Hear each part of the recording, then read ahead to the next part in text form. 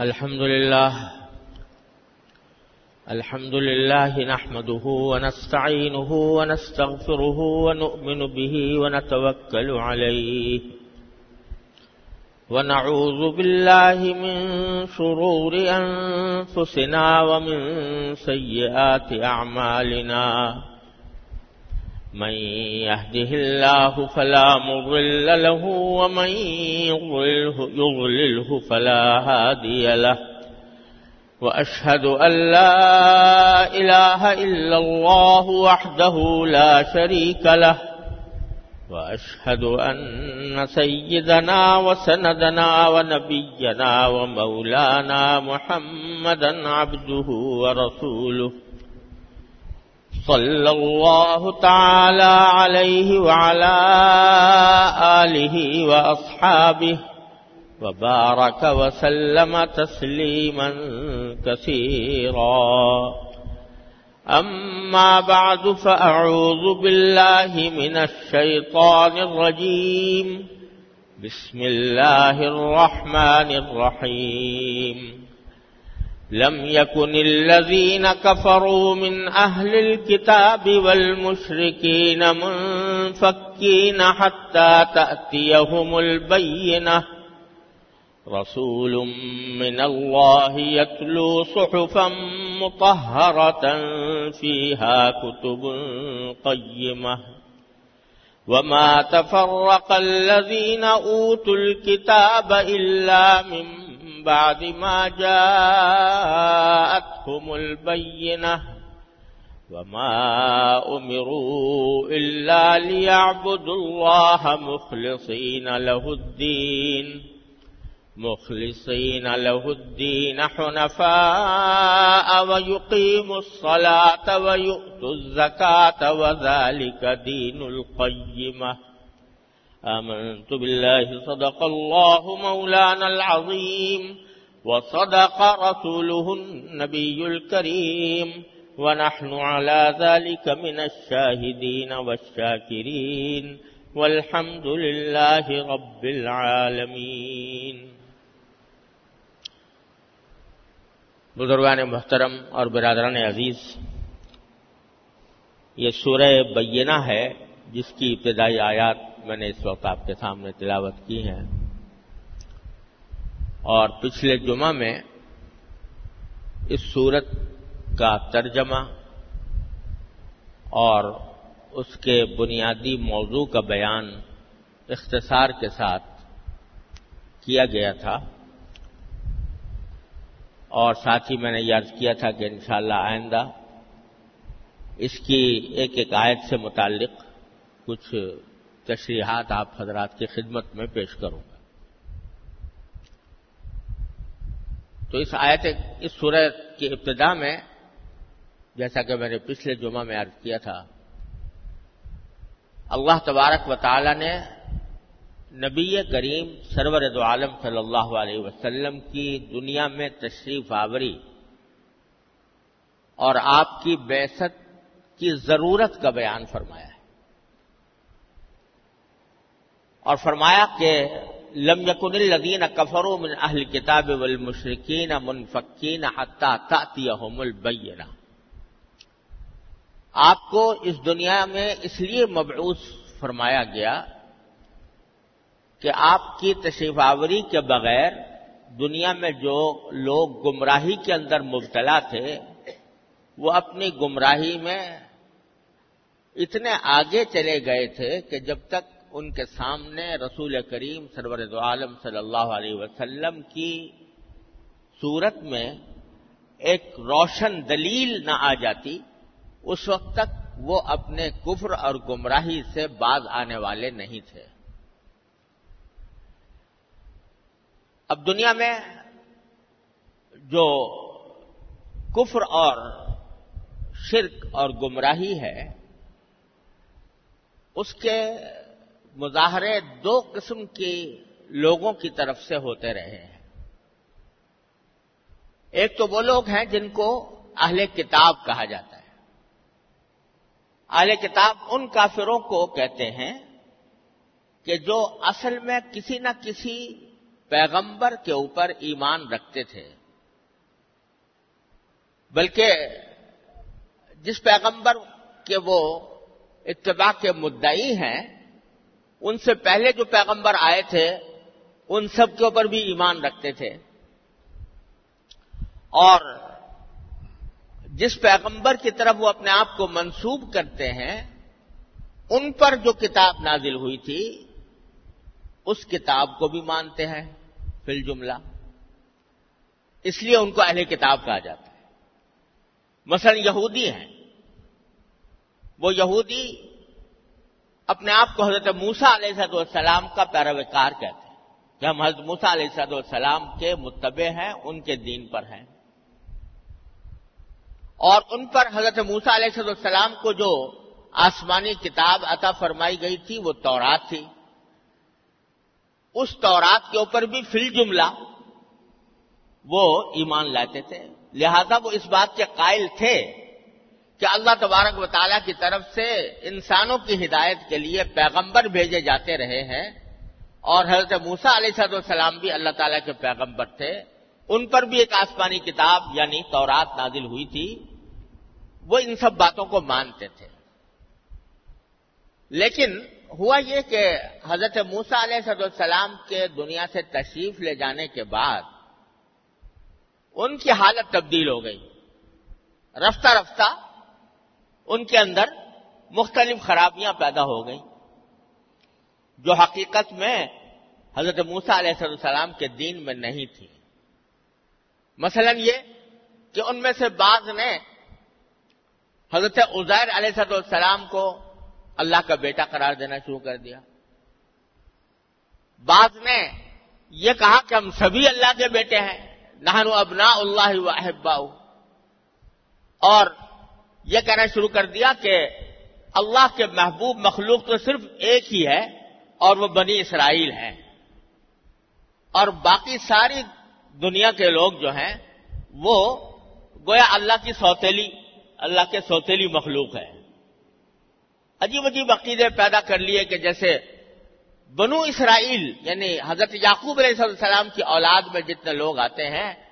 وہ تو ہیں اللہ کے چنے ہوئے برگزیدہ بندے، اور یہی ہیں جو در حقیقت جنت کے مستحق ہیں، اور جو دوسری غیر قومیں ہیں ان کو غیر قوم کہتے ہیں۔ چاہے وہ حضرت ابراہیم علیہ السلام کی اولاد میں سے ہوں، بنو اسماعیل ہوں، کچھ ہوں، ان کو وہ غیر قوم کہتے ہیں، اور بعض مرتبہ ان کی کتابوں میں لکھا ہوا ہے کہ یہ درندوں سے، پرندوں سے، جانوروں سے بھی بدتر قوم ہے یہ، اور نجات تو صرف بنو اسرائیل کو حاصل ہوگی، اور باقی سارے چاہے کچھ بھی کر لیں لیکن وہ اللہ کے محبوب نہیں ہو سکتے کسی بھی حالت میں۔ یہ عقیدہ پیدا ہو گیا، اور نہ جانے کتنے باطل عقائد انہوں نے شامل کر لیے، تو اس کی وجہ سے وہ کافر گمراہ ہو گئے،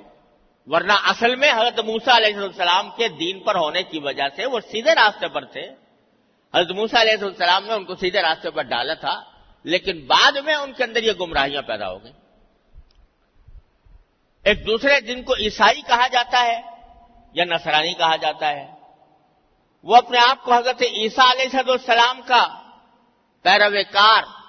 اور ان کا متبع قرار دیتے ہیں، کہتے ہیں ہم ان کے دین پر ہیں، اور اس بات کو مانتے ہیں کہ عیسیٰ علیہ السلام کے اوپر اللہ تعالیٰ نے انجیل نازل فرمائی تھی، وہ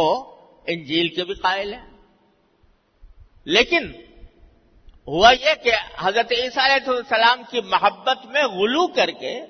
انہوں نے یہ کہنا شروع کر دیا کہ حضرت عیسیٰ علیہ السلام اصل میں اللہ کے بیٹے تھے، اللہ کا بیٹا قرار دے دیا ان کو، اور کہہ دیا کہ خدا جو ہے وہ 3 چیزوں سے مل کر بنتا ہے، ایک باپ، ایک بیٹا، ایک روح القدس،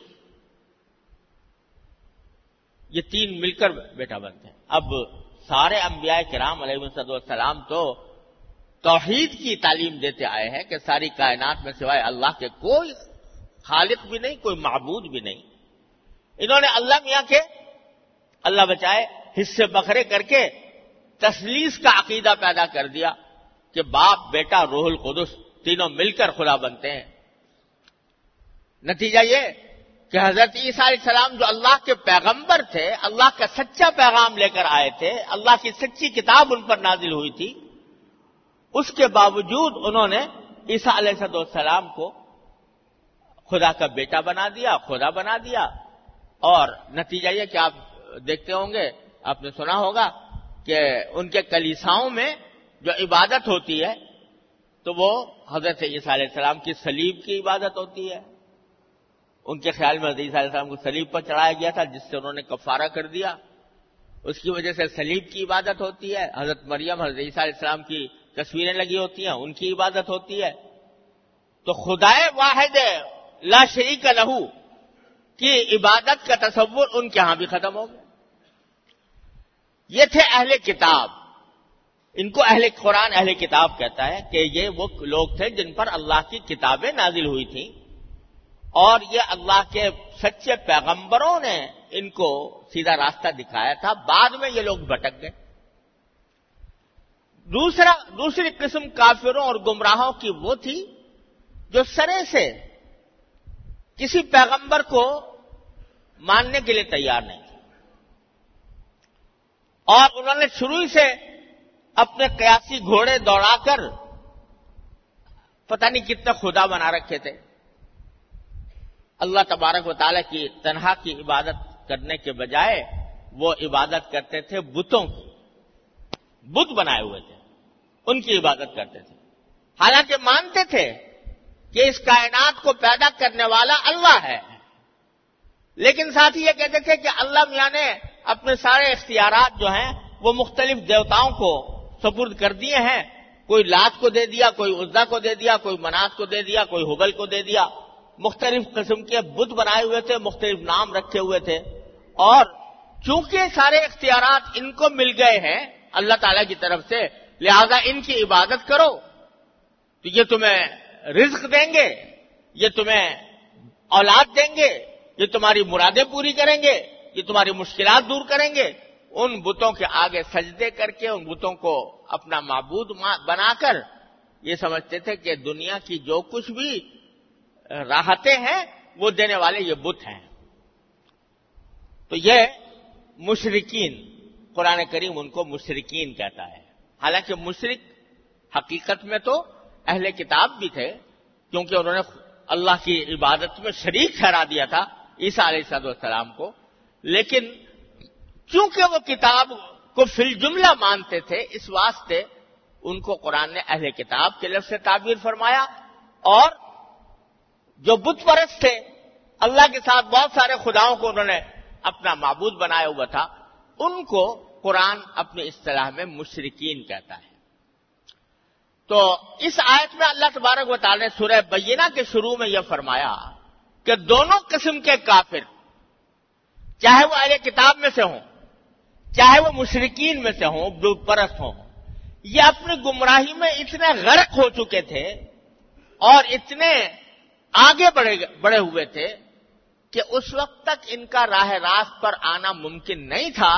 جب تک کہ نبی کریم سرور دو عالم محمد مصطفیٰ صلی اللہ علیہ وسلم ایک روشن دلیل بن کر آپ ان لوگوں کے سامنے نہ آئیں. تو یہ اس لیے ہم نے نبی کریم سرور دو عالم صلی اللہ علیہ وسلم کو بھیجا. اس آیت میں اس طرف بھی ایک اشارہ ہے کہ نبی کریم صلی اللہ علیہ وسلم جو دنیا میں تشریف لائے وہ پوری انسانیت کے لیے آئے، اور ہر قسم کی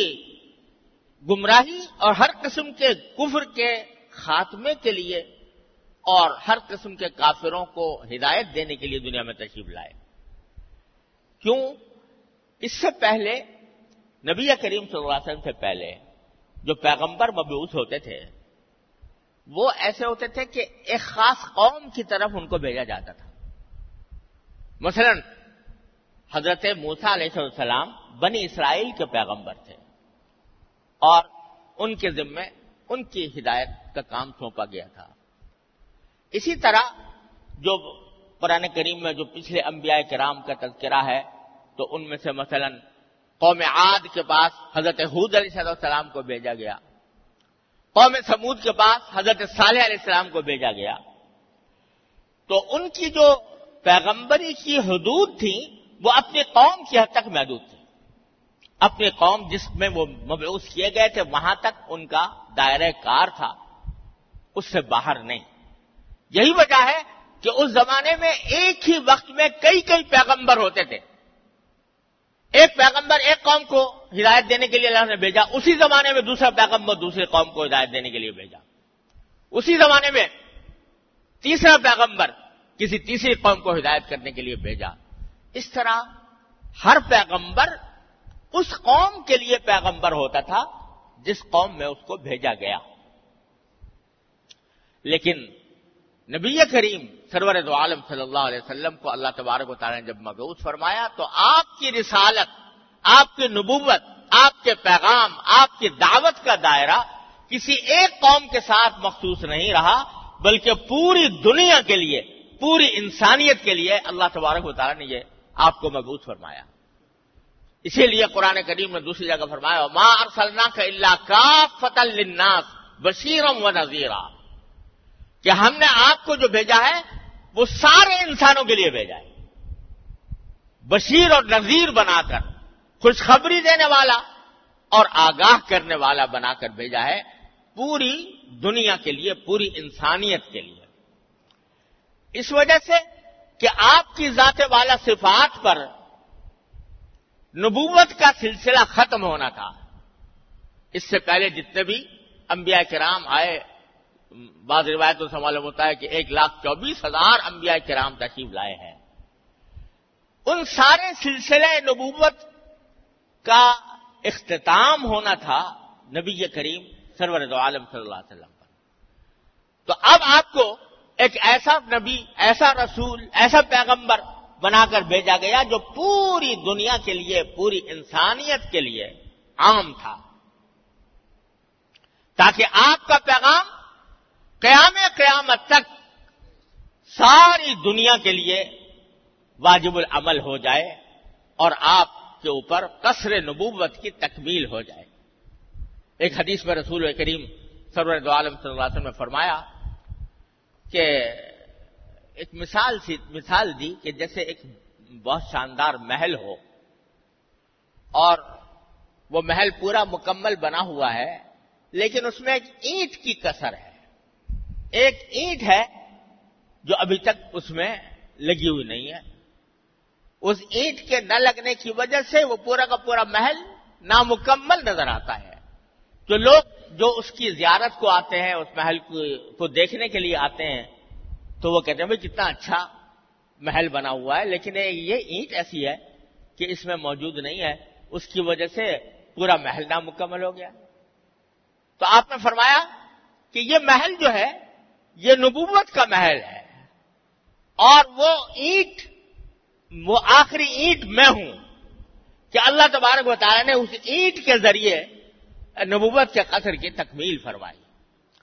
تو آپ کو ساری دنیا کے لیے، ساری انسانیت کے لیے بھیجا گیا. تو اس آیت میں اس کی طرف بھی اشارہ ہے کہ دیکھو، چاہے وہ اہل کتاب ہوں چاہے مشرکین ہوں، مشرکین عرب میں بھی تھے، عرب سے باہر بہت دنیا میں بھی تھے، اہل کتاب کچھ عرب میں بھی تھے اور زیادہ تر عرب سے باہر تھے. ان سب کا ذکر کرتے ہوئے فرمایا کہ یہ سارے کافر لوگ،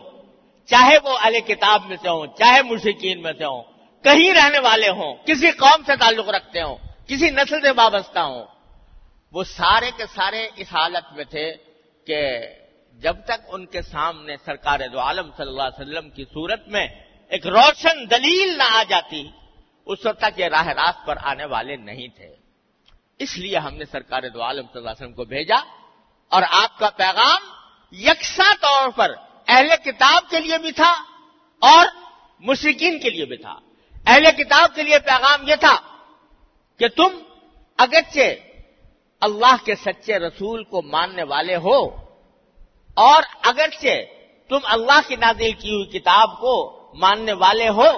لیکن تم نے ان کے پیغام میں، ان کی کتاب میں ترمیمات کر دی ہیں، گڑبڑ پیدا کر دی ہے، اور جو دین، توحید والا دین وہ لے کر آئے تھے، وہ تم نے بدل کر رکھ دیا ہے، تو اب تم لوٹو اور اسی بات کی طرف لوٹو جو تمہارے پیغمبروں نے تم کو بتائی تھی. اور ان پیغمبروں نے اپنی کتابوں میں اور اپنے ارشادات میں اپنے قوم کو یہ بھی بتلایا تھا کہ نبی آخر الزمان، آخر میں نبی کریم سرور دو عالم صلی اللہ علیہ وسلم تشریف لانے والے ہیں اور ان پر بھی تمہیں ایمان لانا ہوگا. یہ ساری باتیں انہوں نے بتائی ہوئی تھی، تو تمہارا فرض ہے کہ تم اس کو اب تسلیم کرو اور اپنی گمراہیوں سے باز آؤ. اسی طرح مشرکین کو یہ پیغام دینا تھا، خاص طور سے عرب کے مشرکین کو، کہ اگرچہ وہ کسی پیغمبر کے قائل نہیں تھے، آخرت کے قائل نہیں تھے، لیکن ابراہیم علیہ السلام کو مانتے تھے. ابراہیم علیہ السلام کی اولاد میں سارے عرب پیدا ہوئے اکثر و بیشتر، تو ان کو مانتے تھے کہ ہمارے کے بڑے مقدس بزرگ سے. تو ان کو یہ پیغام دینا تھا کہ تم اپنے جد امجد حضرت ابراہیم علیہ السلام کو تسلیم کرتے ہو، لیکن ان کا جو دین تھا، توحید والا دین،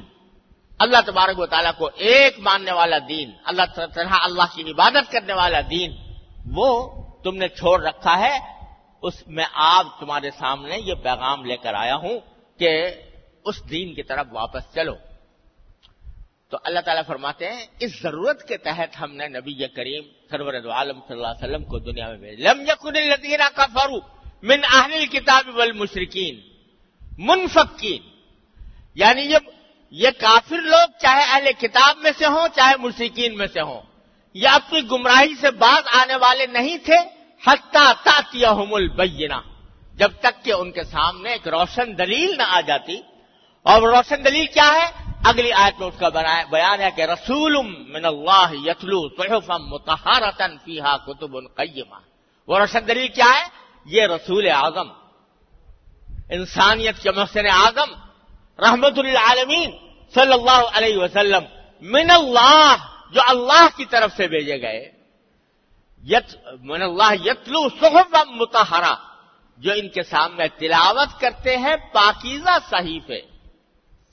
کیسے پاکیزہ صحیفے؟ کہ فیہا کتب قیمہ، اس میں بڑی قیمتی اور سیدھی سچی تحریریں موجود ہیں. ایسی کتاب ان کو پڑھ کر سناتے ہیں. یہ ایسے رسول جب تک نہ آتے یہ گمراہی میں مبتلا رہتے. چنانچہ جن لوگوں کے دل میں طلب حق کا مادہ تھا اور وہ روشن دلیل کے آنے کے بعد اس کی اتباع کا جذبہ رکھتے تھے، نبی کریم سرور دو عالم صلی اللہ علیہ وسلم کی تشریف آوری کے نتیجے میں ان کی زندگیوں میں انقلاب آ گیا. اور یہی لوگ جو گمراہی میں پڑے ہوئے تھے، چاہے اہل کتاب میں سے ہوں چاہے مشرکین میں سے ہوں، جب روشن دلیل آ گئی تو انہوں نے اس کو تسلیم کیا، اور تسلیم کر کے اللہ تبارک و تعالیٰ کی توحید کے قائل ہوئے، اللہ تبارک و تعالیٰ کے دین کو مانا، اس کے احکام کی پیروی کی، اور اللہ تعالیٰ اللہ کے رسول صلی اللہ علیہ وسلم کی اطاعت اور اتباع میں اپنی زندگیاں صرف کی. تو سرکار دو عالم صلی اللہ علیہ وسلم کی تشریف آوری کا جو مقصود تھا وہ پورا ہوا. ان حضرات صحابہ کرام رضی اللہ تعالی عنہ اجمعین کے ذریعے جو آپ سے پہلے گمراہی میں وہ پڑے ہوئے تھے، لیکن آپ کی تشریف آوری کے بعد، آپ کی باتیں سننے کے بعد، آپ کے اوپر نازل کی ہوئی کتاب پڑھنے کے بعد اللہ تبارک و تعالی نے ان کو ہدایت کا ایک روشن چراغ بنایا. ایسا چراغ بنایا کہ کسی وقت رسول کریم صلی اللہ علیہ وسلم سے منقول ہے کہ آپ نے فرمایا اصحابی کالنجوم بأیہم اقتدیتم اہتدیتم، میرے ستارے، میرے صحابہ ستاروں کی طرح ہیں، ستاروں کی طرح ہیں. بأیہم اقتدیتم اہتدیتم، ان میں سے جس کی بھی تم اقتدا کر لو گے ہدایت پر آ جاؤ گے. ایسے انسان پیدا کر دیے. تو سرکار دو عالم صلی اللہ علیہ وسلم کی تشریف آوری کا مقصد بیان فرمایا، اور اس کے نتیجے میں اللہ تبارک و تعالیٰ جن لوگوں کو ہدایت عطا فرمائی اس سے آپ کی تشریف آوری کا مقصد پورا ہوا. لیکن آگے پھر بیان ہے ان لوگوں کا کہ جنہوں نے سرکار دو عالم صلی اللہ علیہ وسلم کی تعلیم، تربیت، تبلیغ، دعوت اور پیغام کو مانا نہیں، ہر دھرمی کی وجہ سے، ضد کی وجہ سے. عناد اور حسد کی وجہ سے آپ کی بات کو نہیں مانا، ان کا بیان اگلی آیات سے شروع ہو رہا ہے، اور اس کی تفصیل اگر اللہ تعالی نے زندگی عطا فرمائی تو انشاءاللہ اگلے بیانات میں عرض کروں گا۔ جس آیت کی میں نے اس وقت تفسیر عرض کی ہے، تو اس میں دو باتیں ہمارے لیے سبق کی ہیں۔ ایک بات تو یہ کہ یہ فرمایا، اس میں نبی کریم صلی اللہ علیہ وسلم کی صفت بیان کرتے ہوئے اس آیت میں فرمایا کہ رسول من اللہ یتلو صحفا مطہرہ، وہ تلاوت کرتے ہیں پاکیزہ صحیفوں کی، یعنی قرآن کی تلاوت کرتے ہیں۔ تلاوت کا لفظ استعمال فرمایا۔ تلاوت جو ہے یہ قرآن کریم پڑھنے کو کہتے ہیں۔ ویسے تو عربی زبان میں پڑھنے کے لیے ایک اور لفظ بھی آتا ہے، قراءت، اس کو قراءت کہتے ہیں۔ قراءت کے معنی پڑھنا، تو قرآن کریم کے لیے قراءت کا لفظ استعمال کرنے کے بجائے تلاوت کا لفظ استعمال کیا ہے اللہ تبارک و تعالیٰ نے۔ اور آپ نے بھی یہ سنا ہوگا، دیکھا ہوگا کہ تلاوت کا لفظ ہمیشہ قرآن ہی کے لیے استعمال ہوتا ہے، عرف میں بھی۔ دوسری کوئی آدمی کتاب پڑھ رہا ہو تو اس کو تلاوت نہیں کہتے، قرآن پڑھنے کو تلاوت کہتے ہیں۔ کیوں؟ وجہ اس کی یہ ہے کہ تلاوت کا جو مفہوم ہے عربی زبان میں وہ یہ ہے کہ کوئی آدمی کوئی چیز پڑھے لکھنے والے کی تلقین کے مطابق، یعنی جس نے وہ کوئی تحریر لکھی ہے اس نے جس طرح کہا ہے پڑھنے کو اس طرح پڑھے تو وہ تلاوت ہوتی ہے۔ اور اگر اپنے دور میں پڑھتا چلا جائے، جو سمجھ میں آئے جس طرح پڑھتا چلا جائے، وہ تلاوت نہیں ہوتی، وہ قراءت ہوتی۔ تو قرآن کریم کے لیے جو لفظ ہے وہ ہے تلاوت۔ تلاوت کے معنی کیا ہے کہ اس طرح پڑھنا جس طرح اللہ تبارک و تعالی نے تلقین فرمائی۔ اور سورہ قیامہ میں اللہ تبارک و تعالی نے فرمایا ہے نبی کریم صلی اللہ علیہ وسلم کو کہ فَإِذَا قَرَأْنَاهُ فَاتَّبِعْ قُرْآنَهُ، کہ جب ہم تمہارے پاس قرآن کی تلاوت کریں، یعنی ہمارا فرشتہ تلاوت کرے تمہارے ساتھ، تو پھر اس کی تلاوت کی اتباع کرو، یعنی جس طرح فرشتہ پڑھ رہا ہے اسی طرح تمہیں پڑھنا ہوگا۔ تو تلاوت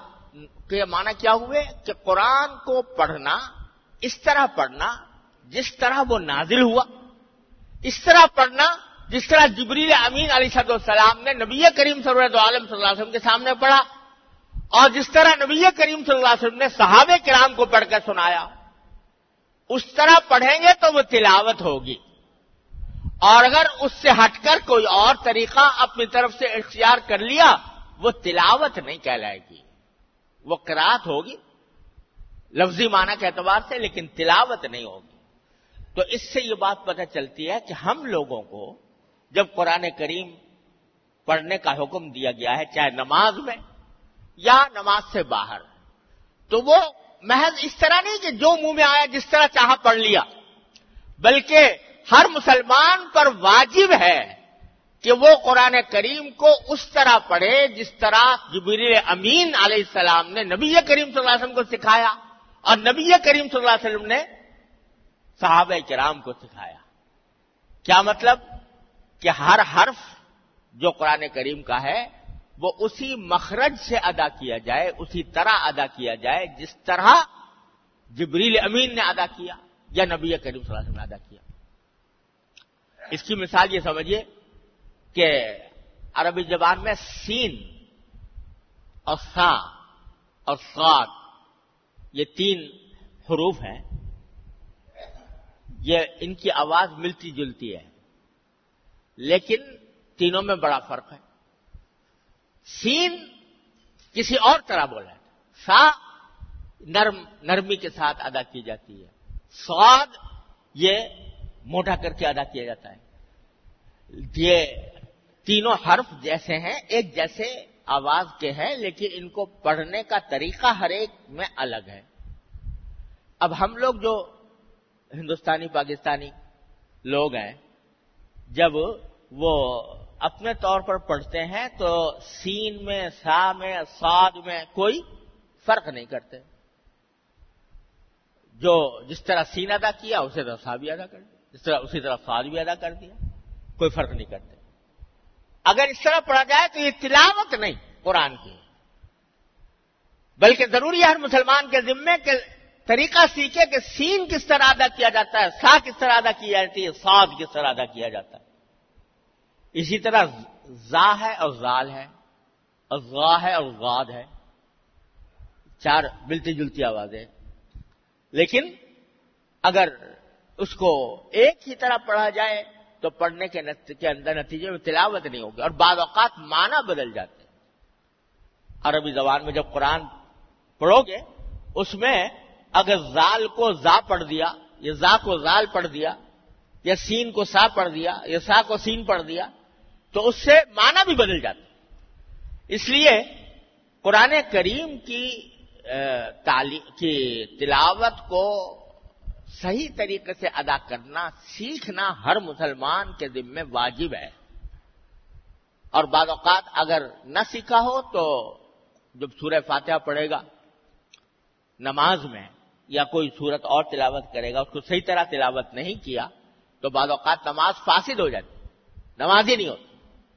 لہذا مسلمان کے ذمہ واجب ہے کہ وہ حروف کو اس طرح سیکھے. اور کوئی لمبا چوڑا مسئلہ نہیں ہے، سارے لے دے کر پورے قرآن میں جو حروف ہیں وہ 29 ہیں، اور 29 حروف میں سے بھی بہت سے حروف ایسے ہیں کہ جن کے ادائیگی میں کوئی مسئلہ نہیں. با ہے مثلا، میم ہے، لام ہے، اس کی ادائیگی میں کوئی مسئلہ نہیں ہے. لیکن یہ چند حروف ہیں کہ جن کو سیکھنے کے لیے ضرورت ہے کہ کسی جاننے والے سے اس کی باقاعدہ مشق کی جائے. اگر فرض کرو 29 حروف کی مشق ہی کرنی ہے، روزانہ ایک حرف کی مشق کر لو تو 29 دن میں پورا قرآن شریف صحیح ہو جائے گا. لیکن چونکہ توجہ نہیں ہوتی، دھیان نہیں ہوتا، فکر نہیں ہے، یہ پتہ نہیں ہے کہ یہ ایسا کرنا واجب ہے، اس واسطے غلط سلط پڑھ رہے ہیں قرآن شریف، اور غلط سلط پڑھنے کے نتیجے میں تلاوت کی برکات سے محروم ہے. تو ایک سبق ہمیں اس سے یہ مل رہا ہے کہ ہم اپنی تلاوت کو باقی تلاوت بنائیں جو رسول کریم صلی اللہ علیہ وسلم کی مخصوص صفت اس آیت میں قرار دی گئی ہے.